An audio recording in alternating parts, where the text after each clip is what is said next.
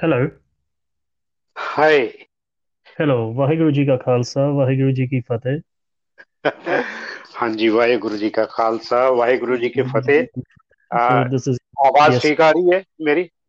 Yes, your voice is perfect. आवाज ठीक आਉਂਦੀ ਹੈ ਜੀ. अच्छा, चलो मैं ਹਾਂਜੀ ਜੀ. ईयरफोन लाया, मैं कि चलो हैंड फ्री हो जाता है ਤਾਂ ਹਾਂਜੀ ਹਾਂਜੀ. ऑफ हो जाएगी। ਹਾਂਜੀ. So obviously if you would like to introduce yourself because your name is known, but again if you introduce yourself from your perspective it Okay. would be a different thing. Okay. This is not a formally, we are not starting. It's just a informal kind of talk, is it?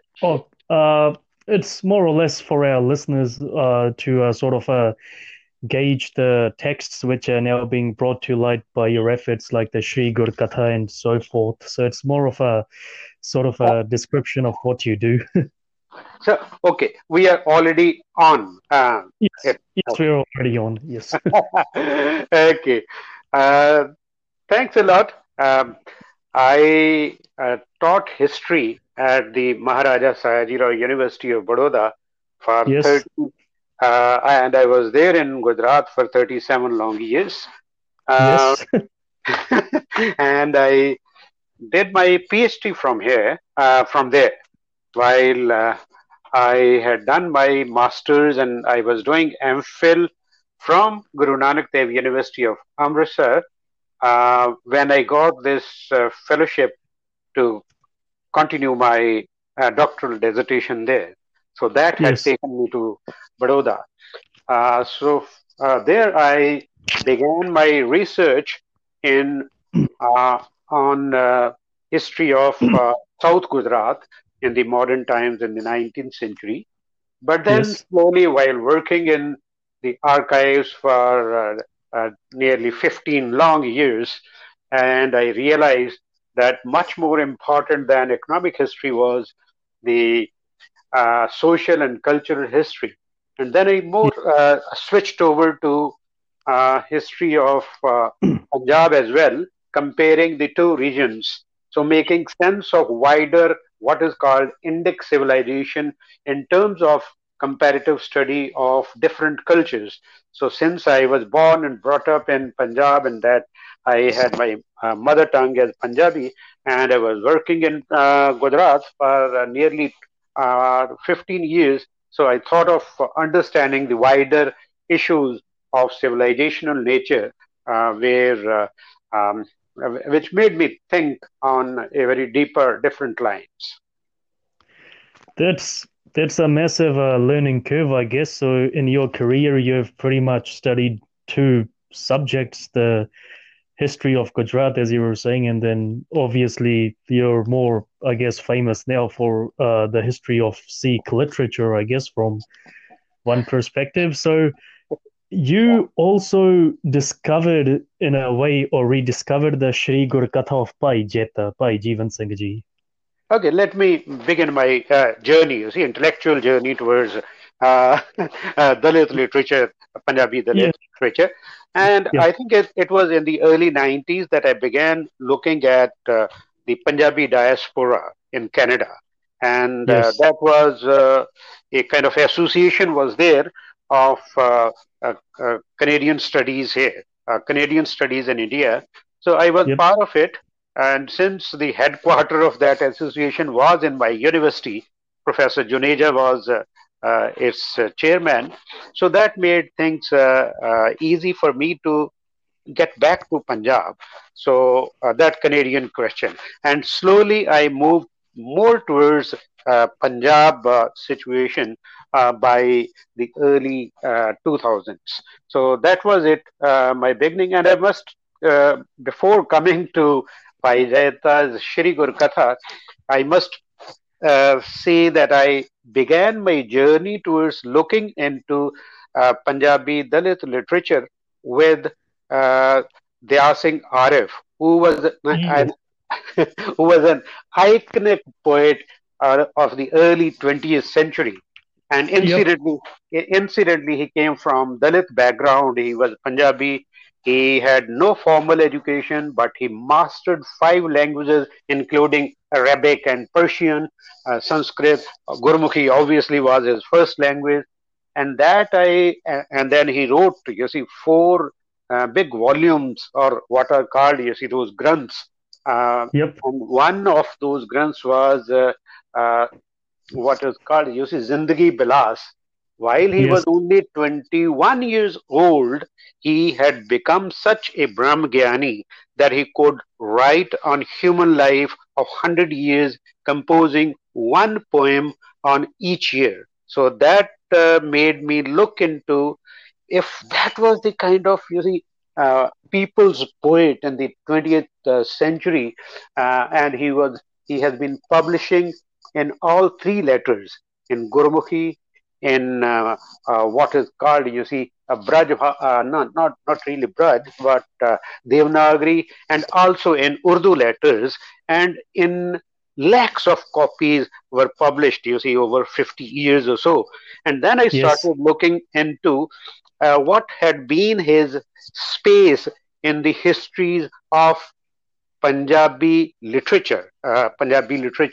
So that I looked into, and the first book, very epitomical book, was by Mohan Singh Diwana. Uh, he was also called Mohan Singh Oberoi. Wonderful Yep. person, such a scholar, profound scholar of Punjabi literature. Himself was a poet, and he has mastery over languages. And he had done his doctoral dissertation from French University, and his book was published in 1932, called, you see, Introduction to the History of Punjabi Literature and so on. But Yep. he also mentions, gives a list of his contemporary poets and so on. But sadly, while he had, Daya Singh Arif had reached kind of zenith, you see, in the Punjabi world, he was on the mouths of the beggars and alms seekers to that an extent, and yet his name was missing from them. Then that made me look into almost all the books written in either in English. There were very few on Punjabi, say, history of Punjabi literature, but more in Punjabi, Gurmukhi language. Then I saw, to my dismay and my disappointment, that he had not been mentioned till early 1970s, when one or two authors, co-authors, uh, they had mentioned, given his 3 lines in their histories of Punjabi literature. And that was a sad kind of commentary on that. And after, I think in 1990s, Sekho and Dogal had also produced volumes of Punjabi literature in English, and there the same treatment I found there. So that really made me think deeply into and discovering and going back into the history pages of history, that if there was a possibility of such a intellectual poet coming from Dalit background in the early 20th century, it Mhm. must have some solid background to it. So that made me discovering. So then I finally also discovered that Bhai Jaita, Jivan Singh ji, had also left behind a powerful epic poem called Sri Gur Katha, which was Yep. which revolved around Guru Gobind Sahib, because he was part of the Guru household in a way. So that was my a small journey coming to that level of the Paijata's work. Yep. So, like, well, I guess when we discuss Sikh history, it's actually Sikh literature which has been produced so often. If you look at the mainstream texts today, it's Kesar Singh Shibber's Banswali Nama, Suraj Prakash of Kavi Santokh Singh. Yes. Very rarely do you hear about someone like Bhai Jaita of Bhai Jivan Singh Shahid writing the Gur Katha. Hmm. So these texts, were they prevalent? Would you say they were prevalent when they were written? When Bhai Jaita wrote the Sri Gur Katha, were there more copies made and distributed around? And if so, how was it that over the centuries we forgot about this text until it was ultimately rediscovered and reintroduced to the mainstream? Okay. Interesting query. I think it relates to the what is called, you see, Sikh revolution or revolutionary messages of all the gurus, and Sikhism Yep. became a revolutionary movement. A social revolution was created. It was an upsurge in the Indian history, undoubtedly. But then, you see, these kind of distinctions of caste and lineage did not go out from the minds of the people.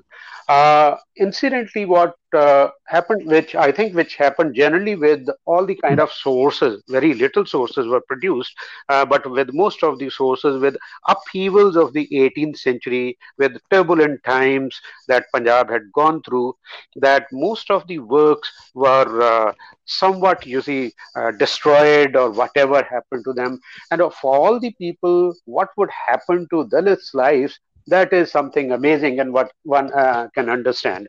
So, Yep. how these two manuscripts of Shri Guru Katha came to be discovered, that's an interesting story. It was, you see, incidentally, his elder son, Kultar Singh, also became an MLA from Dharamkot constituency in the early 50s. And And these were the direct descendants of Bhai Jivan Singh, or was that someone else vaguely related? no. I'm talking of Daya Singh Arif's family, Yep. since Yep. he became came from the Madhvi family, and he was an enlightened soul. He had also gone to Malaysia in 1929. He lived there for 9 months or so, and came back and had constructed his own gurdwara by Sadhu Daya Singh Arif. I'm talking about. It was his Yep. eldest son, Kultar Singh, who had become also like his father, a Kirtaniya and Jathedar of Tadi Jatha. And then it was in one of his journeys towards Assam that he discovered that there were Dalits there, and they had some manuscripts with them. It is very strange that how the manuscripts could travel from one place to another. And since they offered him, gifted this manuscript to him, that was one manuscript with the Daya Singh Arif's family preserved by them. And then there was another manuscript which was procured by his family from Muthiawala village.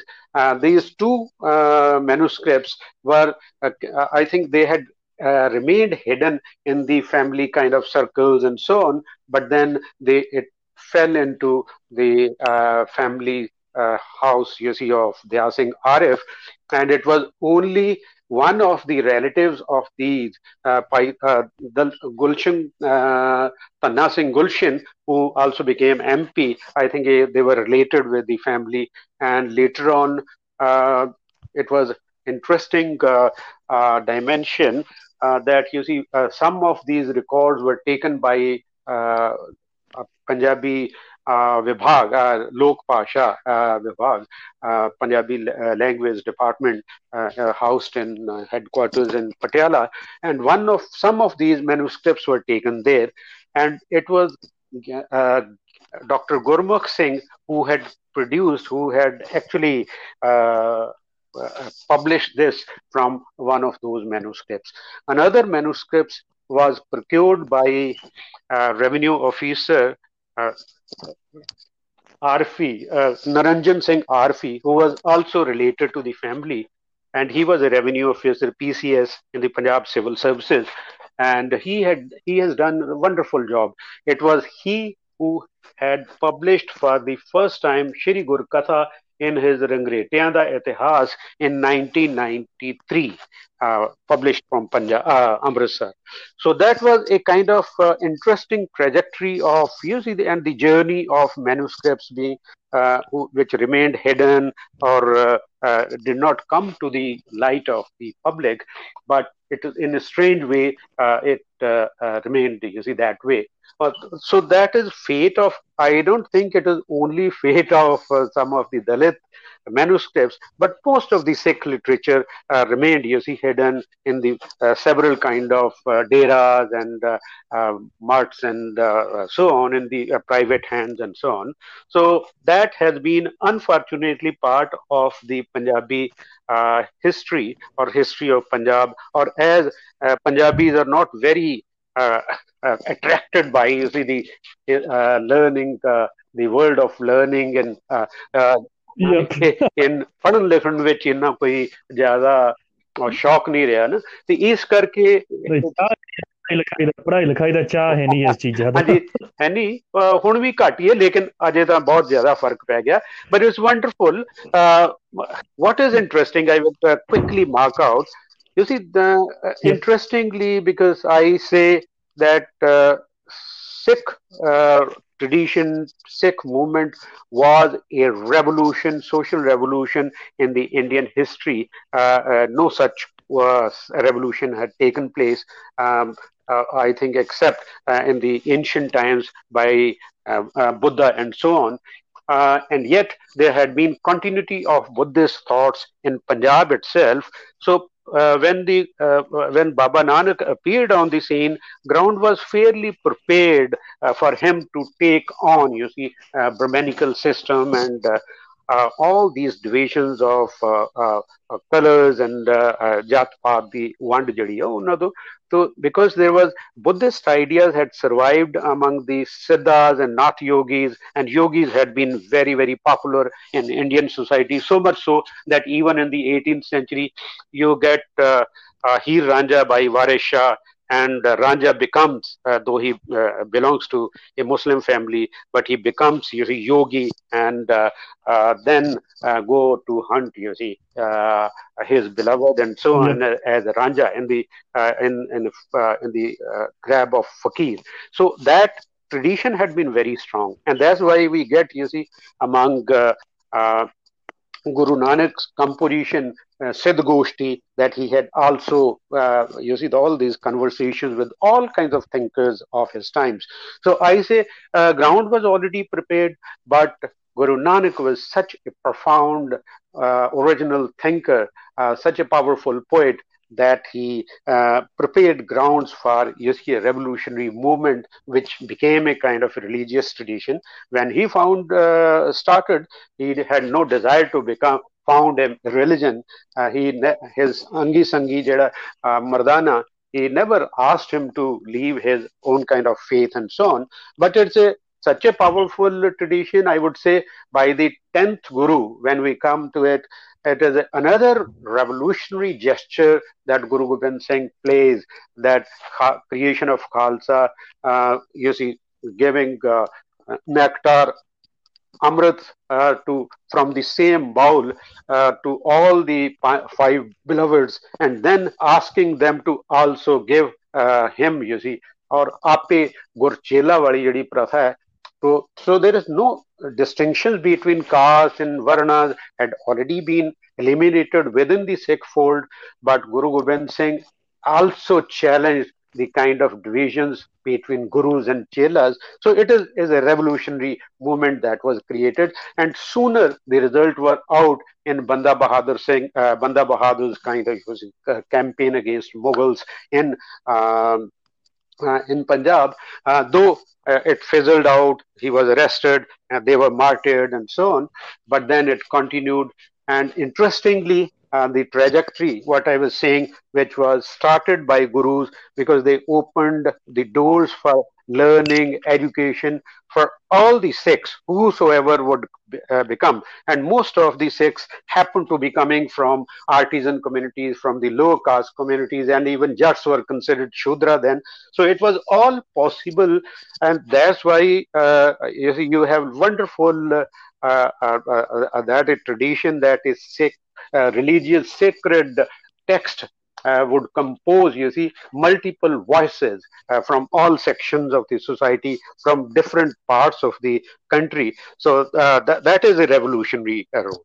But I would say that what if we get, you see, Kabir and Ravidas and all those artisan communities, people, the thinkers in Guru Granth Sahib, that tradition continued, and it is only in that tradition that we have first Dalit poet in Bhai Jaita writing, leaving behind Sri Gur Katha. And interestingly, I would also add that most of the historical traditions did not have resources for saying that Guru Gobind Singh had given, you see, 5 Ks. All mentioned only 3 Ks, Yes. but this is the so contemporary kind of text, Shri Gur Katha. It mentions in his last kind of Rahatnama, which he also added to Shri Gur Katha in his last pages, that gives very clear indication that it was Guru Gobind Singh who had given 5 Ks, and so on and so forth.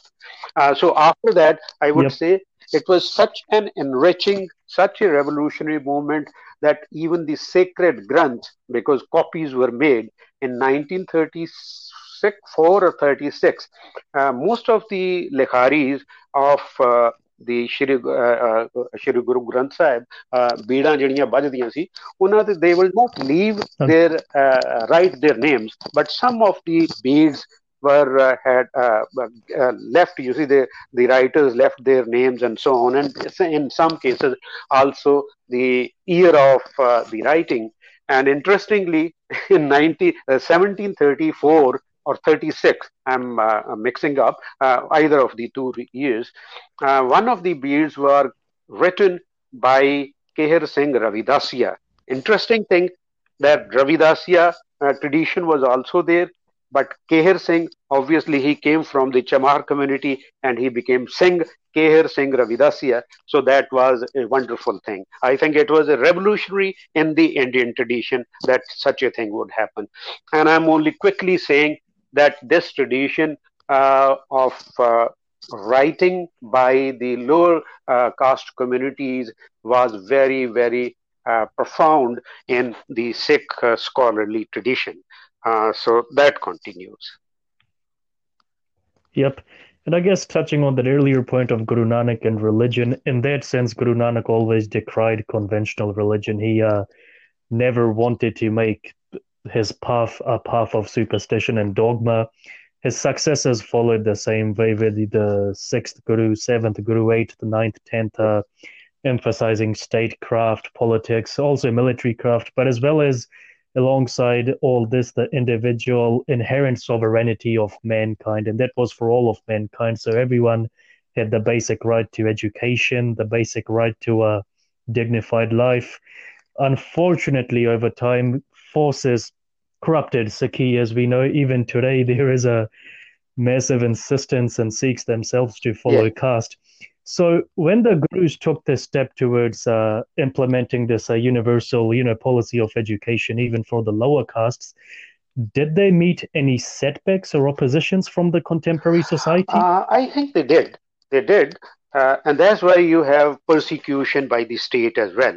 It is interesting. I think it was Guru Amar Das, during whose time a representation was made to Akbar by the uh, Khatris and Brahmins of Lahore, that you see, the Sikh gurus have corrupted our system.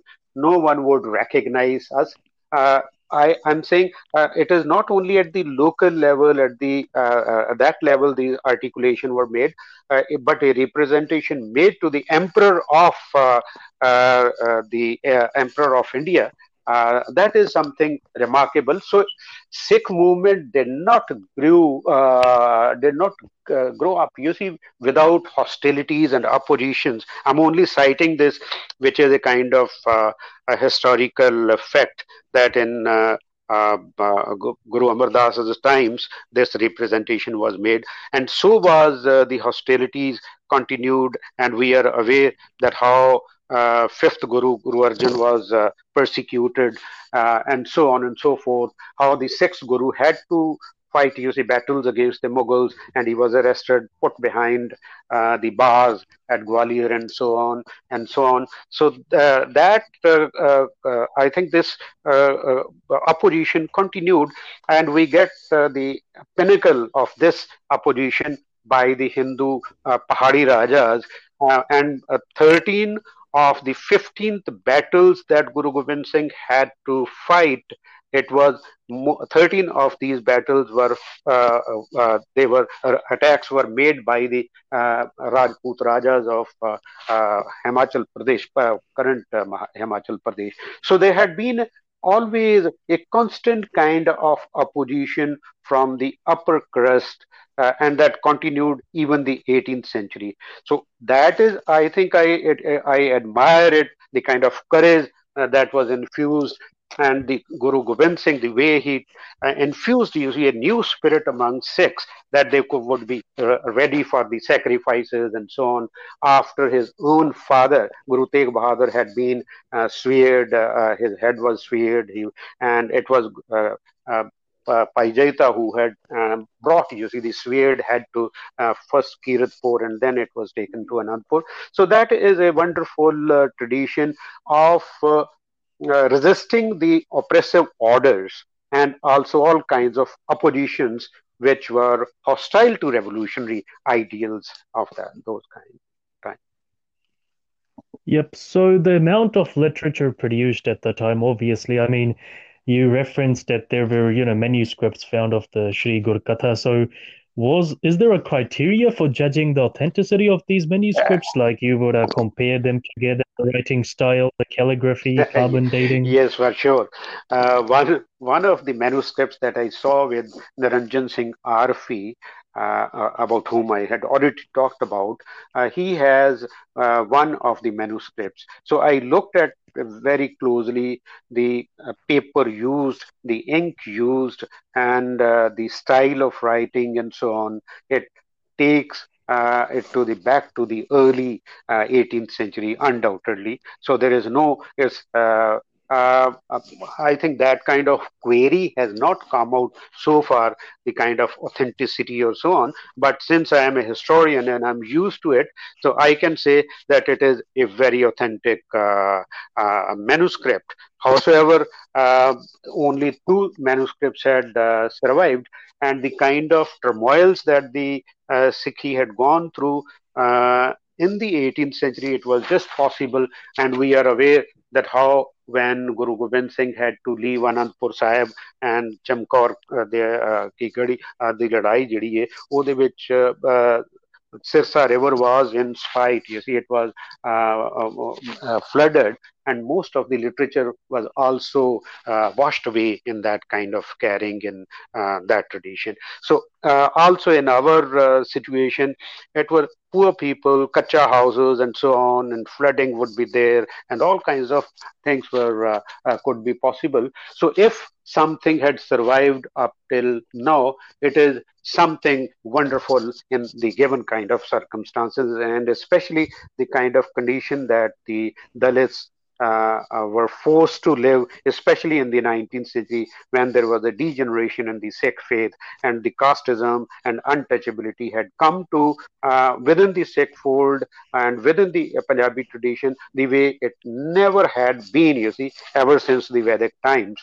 In the 19th century, and the British also, after they assumed their power established their power in Punjab, they also, in a way, reinforced the conventional traditions, the orthodoxies, and also created wedges between different faiths and so on.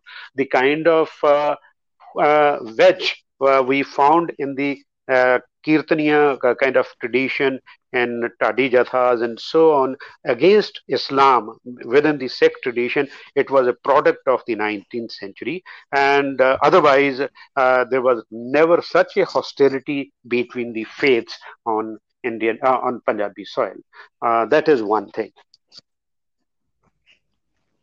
Yep. And I guess when you have these poets like Bhai Jaita writing their history now, when I read the Sri Gur Katha done by Niti Singh, which you obviously spotted, I was actually quite surprised, but was remarkable as well. I was pleasantly surprised by the fact that Bhai Jaita has this, short manuscript. He's written a very short but effective manuscript. So there's a description of Dasampita's Yeah. early days.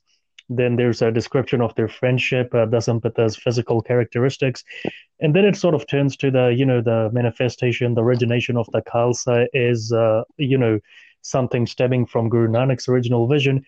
He avoids what is quite prevalent in other texts, and that says he doesn't add too much mythology into it. Like we have the Chandi Pargat Yes. Honi Wali Gal, that Guru Gobind Singh went onto a mountain and manifested a Devi, or that like Hmm, hmm, Kesar hmm. Singh Shibara implies that unless the panth is given to the Brahmins, the entire panth will be destroyed in the future. So we have nothing like that in there. So does this indicate that the Dalit purview down there of what happened of that history, it's very different, but also very authentic to what has been given to us by other individuals like Kesar Singh Shibbar? Yes. You see, the given kind of circumstances and the given tradition, it was the mainly the Brahmins or the Khatris who had access to learning. But as I said earlier, the gurus opened doors of learning for everyone, whosoever could was interested in. But then, very largely, these writing continued to be in the hands of either Khatris or Brahmins. And Chibbar was a Brahmin whose grandfather was also in the closer to Guru Gobind Singh's and other gurus' service and so on, as Devan or whatever you call it. But then it is Kesar Singh Chibbar who in 1760s, writing about, you see, the Bansavali Nama, who Brahmanized the tradition. Even J.S. Grewal, my own teacher, he said Brahmanization of Sikh tradition, and he attributes it hugely to Kesar Singh Chibbar. But I say it was a a continuous tradition because the upper castes were not very happy, and even those who became Sikhs, and incidentally, Chibber's family had been so-called, you see, Sikhs, but then the core ideology of Brahmins could not remain, you see, hidden. So this is what is manifest in his Bansavali Nama. But I'm saying at the same time there were counter points and so on. But then if you have Brahmanization of Sikhi in the writing culture, there was Brahmanization of Sikh living as the assumption of the power. The missiles, when they assumed power, and missiles were reduced to one power, that is a Ranjit Singh kind of, you see, despotic rule and so on. So it became all the more vulnerable, Sikh tradition, Sikh living in that kind of situation. And you have Brahmanization of Sikh living during the Ranjit Singh's time. And interestingly, I'm saying again that if there was a degeneration of Sikh principles and so on during the 19th century, right from the beginning of the 19th century, as it had already begun from the later part of the 18th century, there were attempts to even revolt against that. And second major thinking poet, intellectual poet coming from the Dalit tradition, from within the Sikh tradition, was Sant Wajir Singh, who was born in 1790 and he died in 1859, and he is considered as the Mahanayak, Mahakavi of Ranjit Singh's time. He also remained hidden in the currency of, you see, the Punjabi literature and so on, and no one knew about it till in the late 1970s.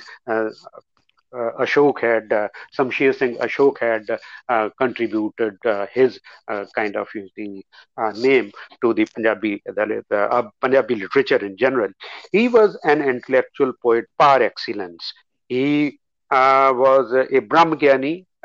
He established his own dera in Lahoke near Patti. And interestingly, because he was such a renowned he became such a renowned figure in the area, and he wrote wonderfully well, that most of the uh, upper caste people thronged about his dera. And from Amritsar, there were two widows, women, who became his kind of disciples. And the first Punjabi poet, Punjabi poetess in Norang Devi was his ardent disciple, who lived throughout with his at his dera with him.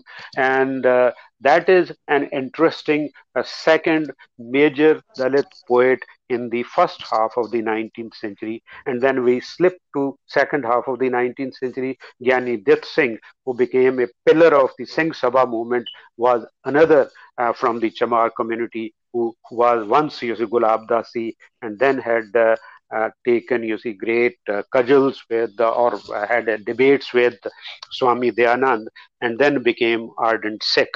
So his earlier first two works were written at Chathiawala Dera, that was Gulab Dasi Dera, which is now in Pakistan. His two works at early stage of his career was composed there, and his name was Dattaram, who later on became Dit Singh, and Gyani Dit Singh, who also became a professor at Oriental College in Lahore. And that was such a three wonderful intellectual poet coming from Dalit community. It is only because of the Sikh tradition. Elsewhere in the country, we don't have such a rich, such a profound, such an intellectual tradition of Dalits composing, writing, and becoming leaders of people. Anyway.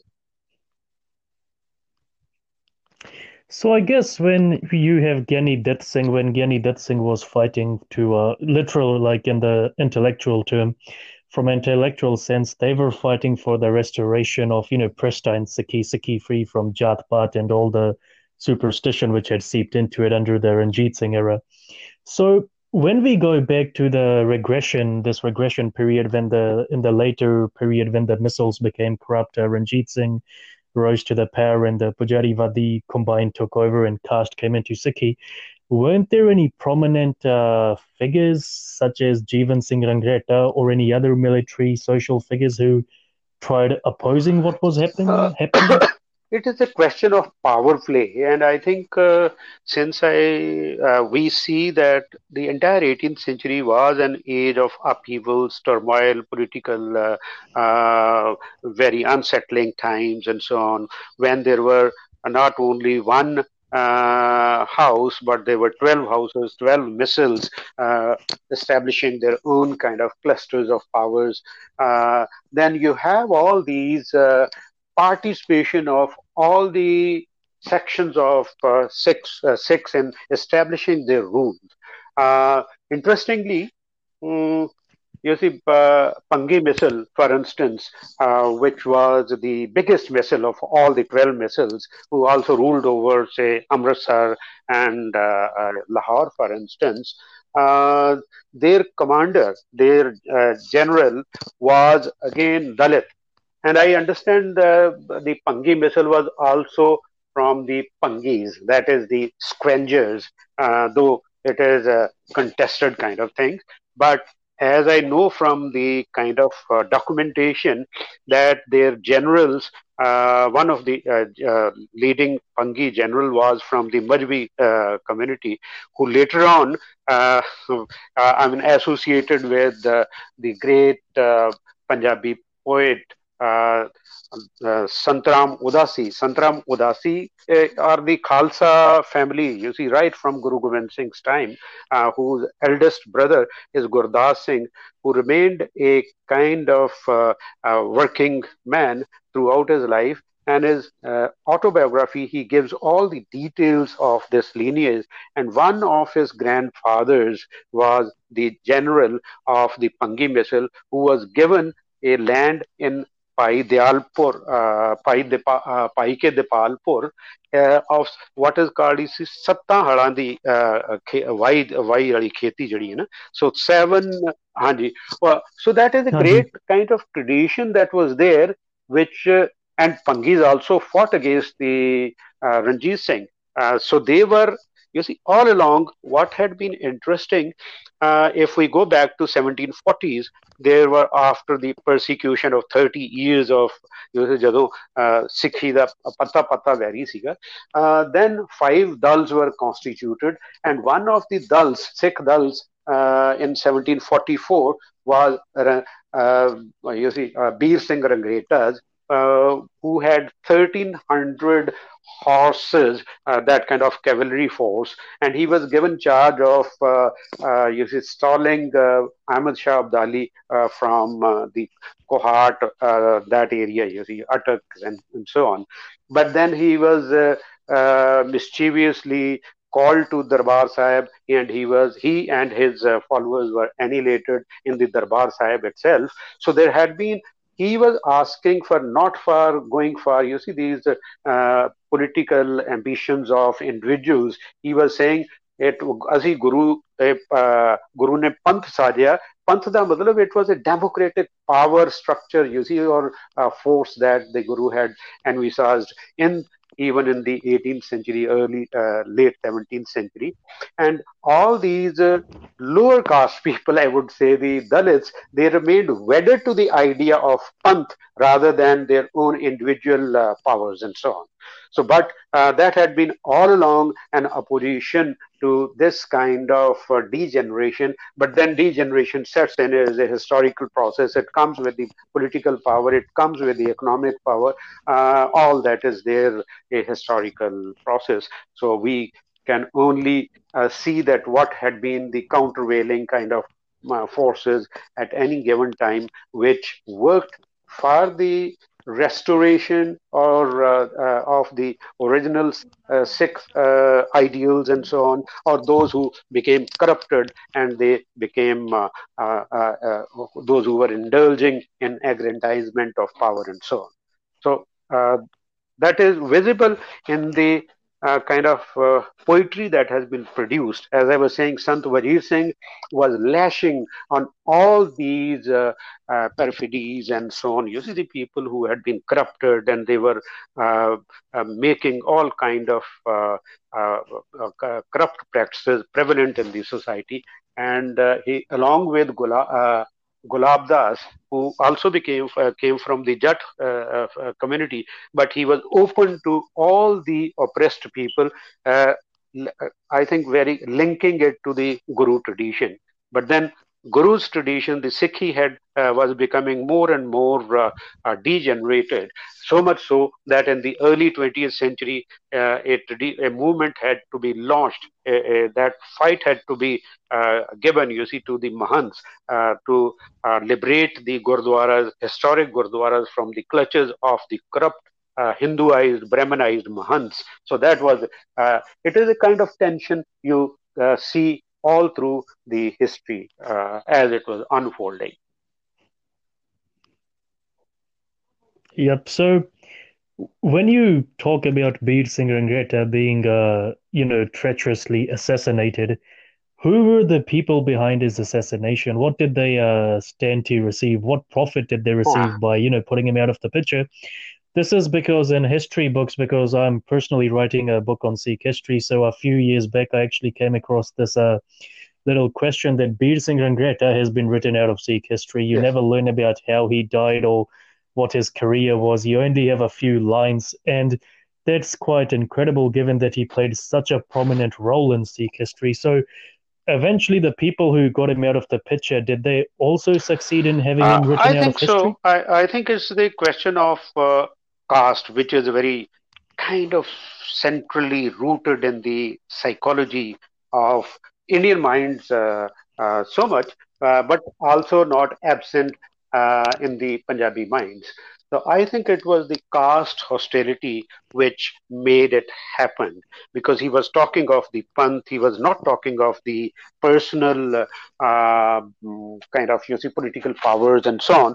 So what is reported, what is somewhat learned, you see, that it was the grandfather of Ranjit Singh, and it was also the Allah Singh of Patiala house.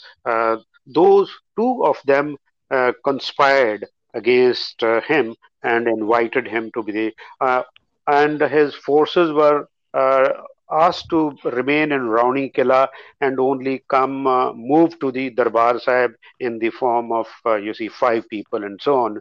And this is how it was hatched. Though I think more research needs to be done, but it is a very sad story that it was happening among Sikhs in that kind of self killing, you see, of each other and so on, in the game of, in the power play of uh, politics itself.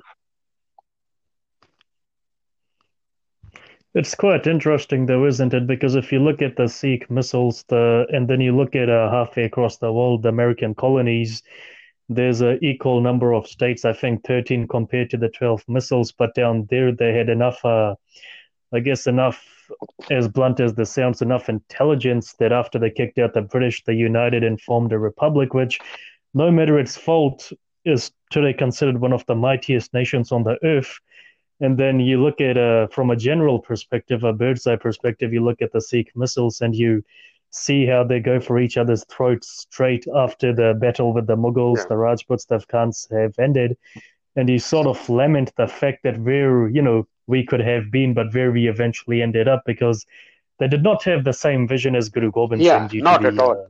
honest. Because you see, as if we move away from the ideals, and interestingly, not that gurus had no political sense, they were very, very political, and that's why they had to offer, they had to sacrifice. And as I said, none of the 16 battles that Guru Gobind Singh had fought, none of these battles were offensive, they were all defensive. So they were not for political power as Hmm. such, but they were not shy of resisting the oppressive orders, howsoever powerful these could be, whether these were political orders or they were social orders. But then, as we see, it happened so slowly, gradually through the 18th century, that we saw, you see, rise of missiles and so on, from five dulls to 12 missiles or 13 missiles. And this was bound to, as Machiavelli would say, political power corrupts and absolute power corrupts absolutely. And that, Absolutely. Yep. yes, and that's And what you I sort think of, yep. happened in Ranjit Singh's time. Sikhi, he fought, he got it in the name of Sikhi, he fought it in the name of Sikhi, but it was a personal rule. There is no doubt. And we are proud of it that it became an empire and so on. But we are also sad about it that the worst kind of degeneration of Sikhi took place during Ranjit Singh's time. And it is also sad that he had no kind of training for his lineage. He was ash brushed. He is a very, very that kind of profligate and so on. Within 5 years, his empires collapsed. That is a kind of sad story, I'm saying, because there was no vision of the gurus which remained with the Sikhs in the. Though I would generally say that most of the armies that the Sikh armies that fought against various kind of rivals and conquered their territories and established the Ranjit Singh's rule, they were obviously Sikhs and they were faithful Sikhs, I would still say, but slowly or quite shamefully, the caste was coming back to the Sikh order and the untouchability had come back in such a way that was not present in the entire history of Punjab. So that is a sad part of it, and I think the we in Punjab, the Sikhs, the Punjabis have suffered the worst kind of Holocaust and so on in the partition in 1984 and so on and so forth. But it is a part of that degeneration that we have moved away from gurus and gurus' messages, gurus' teachings, and so on, which were universal in part.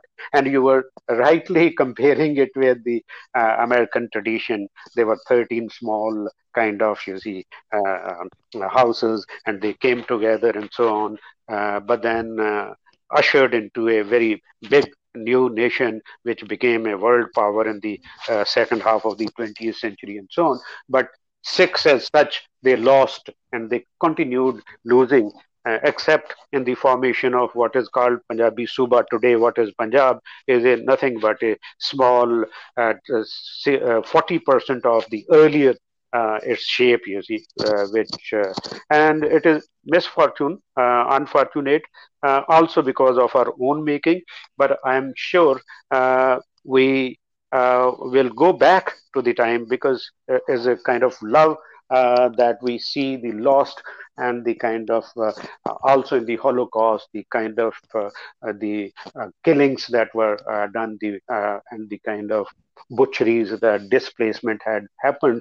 The Punjabis, even the second, third generation, they cry for each other. And I think, like what had happened in Germany, it is possible. No, we don't know what kind of interplay of forces, the convergence of forces would lead to it.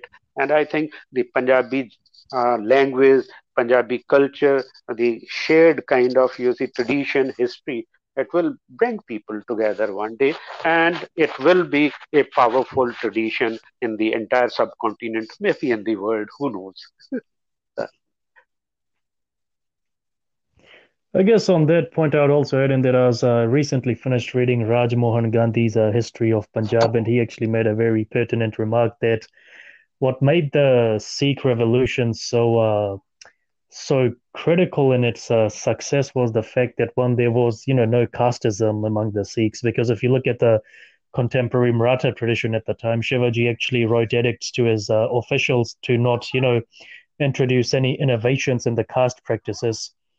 And on the other hand, if you look at Banda Singh Bahadur left no stone unturned on Hmm. Nawab Kapoor Singh, Mata Sahib Kaur, all these other figures in dismantling caste wherever it was. And obviously, there was that universal education policy, and education was given to the Dalits as well, and their texts, that's another, I guess, race we have against time to find those texts and restore true Sikh history rather than the mythology we have today.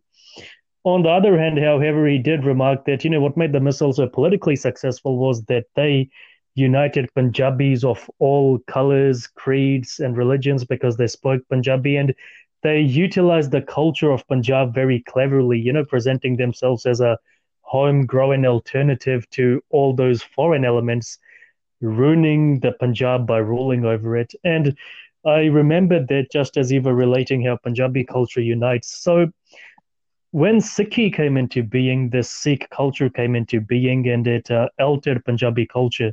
So, did it introduce a space for Dalits in the Yes, cultural very life of much. As Punjab? we were saying that, you see, if the sacred Guru Granth Sahib could be written by the Dalits' hands, and if poets could be there, if generals could be there, if leaders could be there in the 17th, 18th, and even in the 19th century, uh, one should not remember that after they had almost, you see, they were the British were defeating Sikhs, and they were grabbing, you see, Multan, and it was one of the Dalit Sikh soldier who had killed, you see, killed one of the British, Andrew, I think his name was, because they wanted to save the Sikh rule or say the Ranjit Singh's rule, even in Multan. So their participation had never been small, but it got reduced and reduced. And in the second half of the 19th century, and paradoxically speaking, I'm saying when there is a rise of Gyani Dit Singh as the major voice for the Sikh revivalism, and so on, and yet uh, it was the time when even the entrance of Sikhs was in the Darbar Sahib, Amritsar, was restricted. It was prohibited. It was only 1 hour of the day which was kept, and they were not allowed. Their prasads were not accepted in the Darbar Sahib of Amritsar. That and such an degeneration had taken place, and even the in the Golden Temple, Darbar Sahib precincts, there were, you see, all kind of idols were placed and so on. It had to be evacuated. So that is an interesting, sad story of Sikhism's kind of rise and fall. But then we must be open to all kinds of shades and so on. And we recently, in a way, you see, remembered a 1920 episode when when the Dalit Sikhs had made a strong representation. They took a morcha, they had a jatha to Darbar Sahib.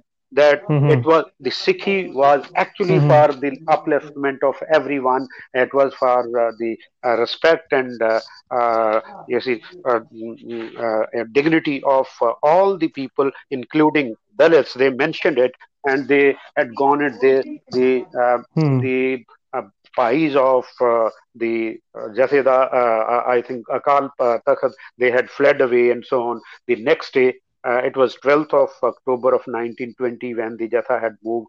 3 days prior to it, there had been assemblies and so on. And some of the Khalsa College professors were also part of it, because being part of the Singh Sabha movement, they very much wanted the Sikhism to survive as a dignified kind of tradition. And it is only the next day when the commissioner called all the parties, and still these Pais had not come to his kind of attendance. And it is then the committee was formed, which finally took within a month of shape of using SGPC.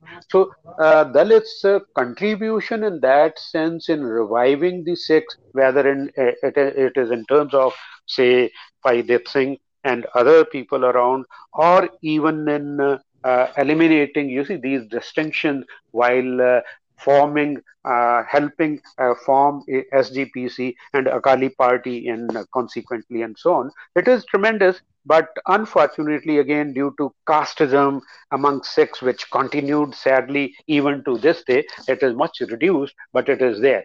That has done, you see, more harm to Sikhi. Interestingly, Jasbir Singh Ahluwalia, who was former Vice Chancellor of Punjabi University, Patiala, and later another university, World Sikh University, he was a powerful Mm-hmm. mind. He died last year, I suppose. He had written philosophical, historical essays, and one of his books is How to Save Sikhism from the Sikhs. He says that interestingly, Yep. and he is a master word player and also wonderful thinker that I found him. And I think it's the Sikhs who have betrayed the Gurus, Sikhs who have betrayed themselves in a way and suffered a lot only because of this betrayal. And I think it's a wonderful global cosmopolitan kind of religious tradition, which should be brought to some kind of center stage if, incidentally, the stupid leaders had not betrayed, you see, the Baba Sahib Ambedkar in 1930s and so on. This country, the subcontinent, would have stayed one. They would not have been partitioned. And if they had not played stupid games around partition, even if had failed, you see, Sikhi or Sikh gurus in refusing to Baba Sahib Ambedkar's making, you see, all the Dalits of the subcontinent as Sikhs. That would have been a watershed in the history of Sikhism.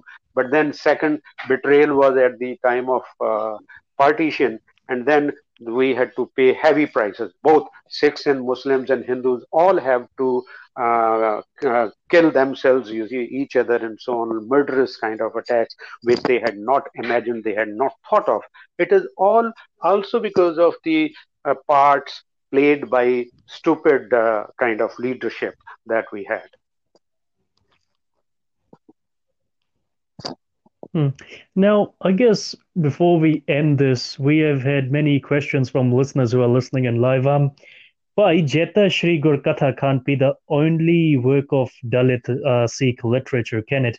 There must Uh, be others I out think there it's a waiting to question be of discovered. discovery because as a historian, when I started with Daya Singh Arif, and I wanted to know if he had been wiped out from the pages of the history of Punjabi literature, there could have been several voices, and this is how I came to know about by Sant Vajir Singh, and this is how I finally also stumbled upon Shri Gur Katha, and it is a question of discovering more, and there I think there are many more names which could prop up.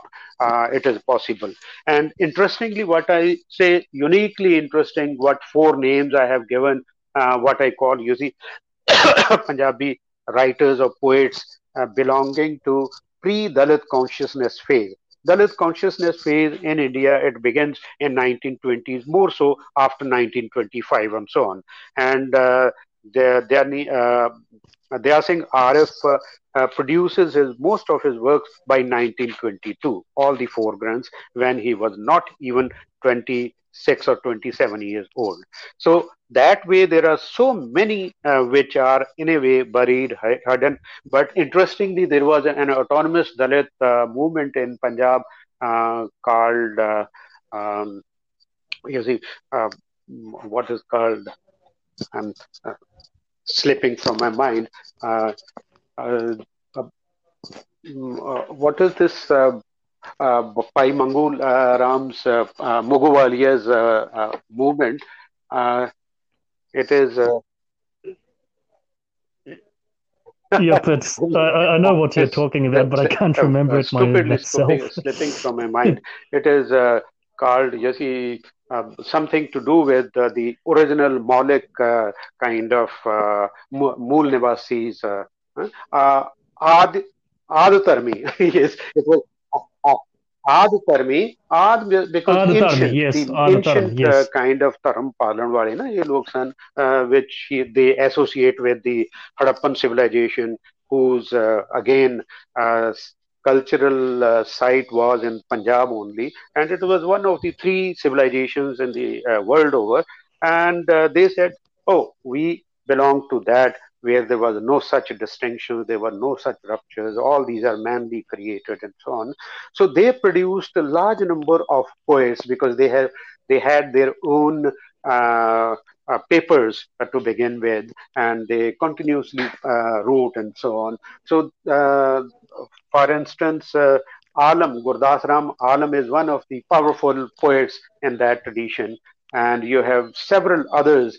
Hazara Singh Mushtaq, who was also jailed a few times as part of the freedom movement. He came from the Majbi family. He wrote wonderful, beautiful, powerful ghazals in that way. And that tradition continued after independence. You have a revolutionary movement called Naxalite movement, in which two of our foremost respected Dalit poets are there. Lal Singh Dil is there, and then Sant Ram Udasi, who were tortured, who were maimed, you see, in the imprisonment and so on. But they are powerful voices. And thereafter, there is all kind of streams in different genres the Dalits have propped up. And I think, to my understanding, Sikhi had played a very central role in all these voices getting, you see, on the public domain and so on.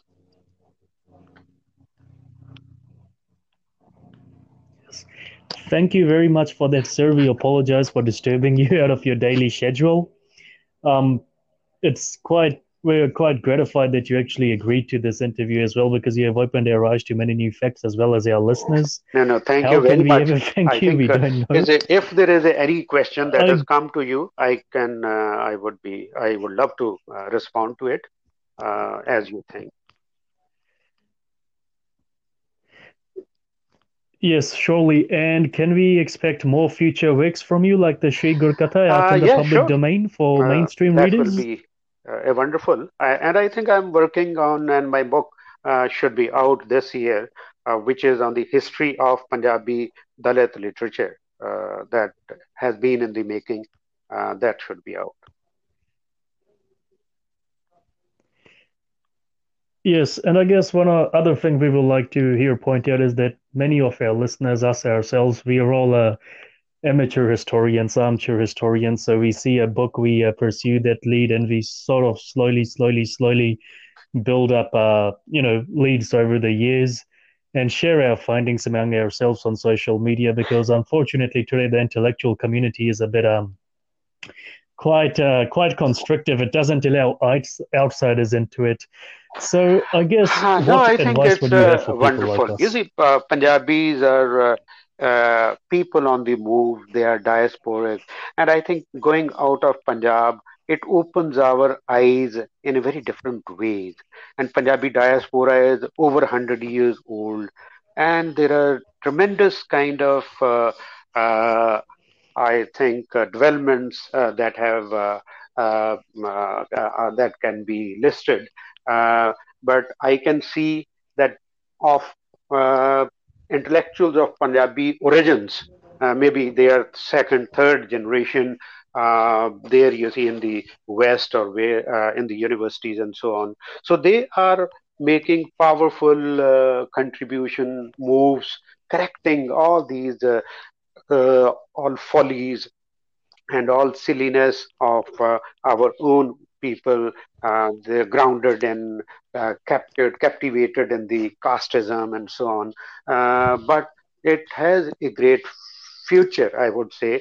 Even the Sikhi has a great future if only. And incidentally, I can share with you that most of the Dalit intellectuals I have talked to, they are very profoundly wedded to the idea of gurus and gurmat ਦੇ ਨਾਲ ਜੁੜੇ ਹੋਏ ਨੇ and I think it's not only Dalits but I think all the working ਇਹ ਕਿਰਤੀਆਂ ਦੀ ਜਮਾਤ ਹੈਗੀ ਸੀ ਕਿਰਤੀਆਂ ਦਾ ਧਰਮ ਹੈ ਨਾ ਕਿਰਤ ਕਰੋ ਵੰਡ ਕੇ ਛਕੋ ਨਾਮ ਜਪੋ what a wonderful revolutionary messages these were and since most of people are now divorced from kirt ਖਾਸ ਕਰਕੇ ਸਾਡੇ ਜਿਹੜੇ ਜ਼ਿਮੀਦਾਰ ਨੇ ਉਹ ਇਹਦੇ ਨਾਲ ਟੁੱਟੇ ਹੋਏ ਨੇ ਇਸ ਕਰਕੇ ਉਹ ਵੰਡ ਕੇ ਛਕਣ ਦਾ ਚਲੋ ਅਜੇ ਵੀ ਗੁਰੂ ਕਾ ਲੰਗਰ ਚੱਲਦਾ ਜਾਂਦਾ Hmm. ਬਹੁਤ ਵੱਡੀ ਟ੍ਰੈਡੀਸ਼ਨ ਹੈ I think there are I am very hopeful that it would continue, it would thrive, and it would eliminate, you see, all these evils that gurus had launched against their tirade.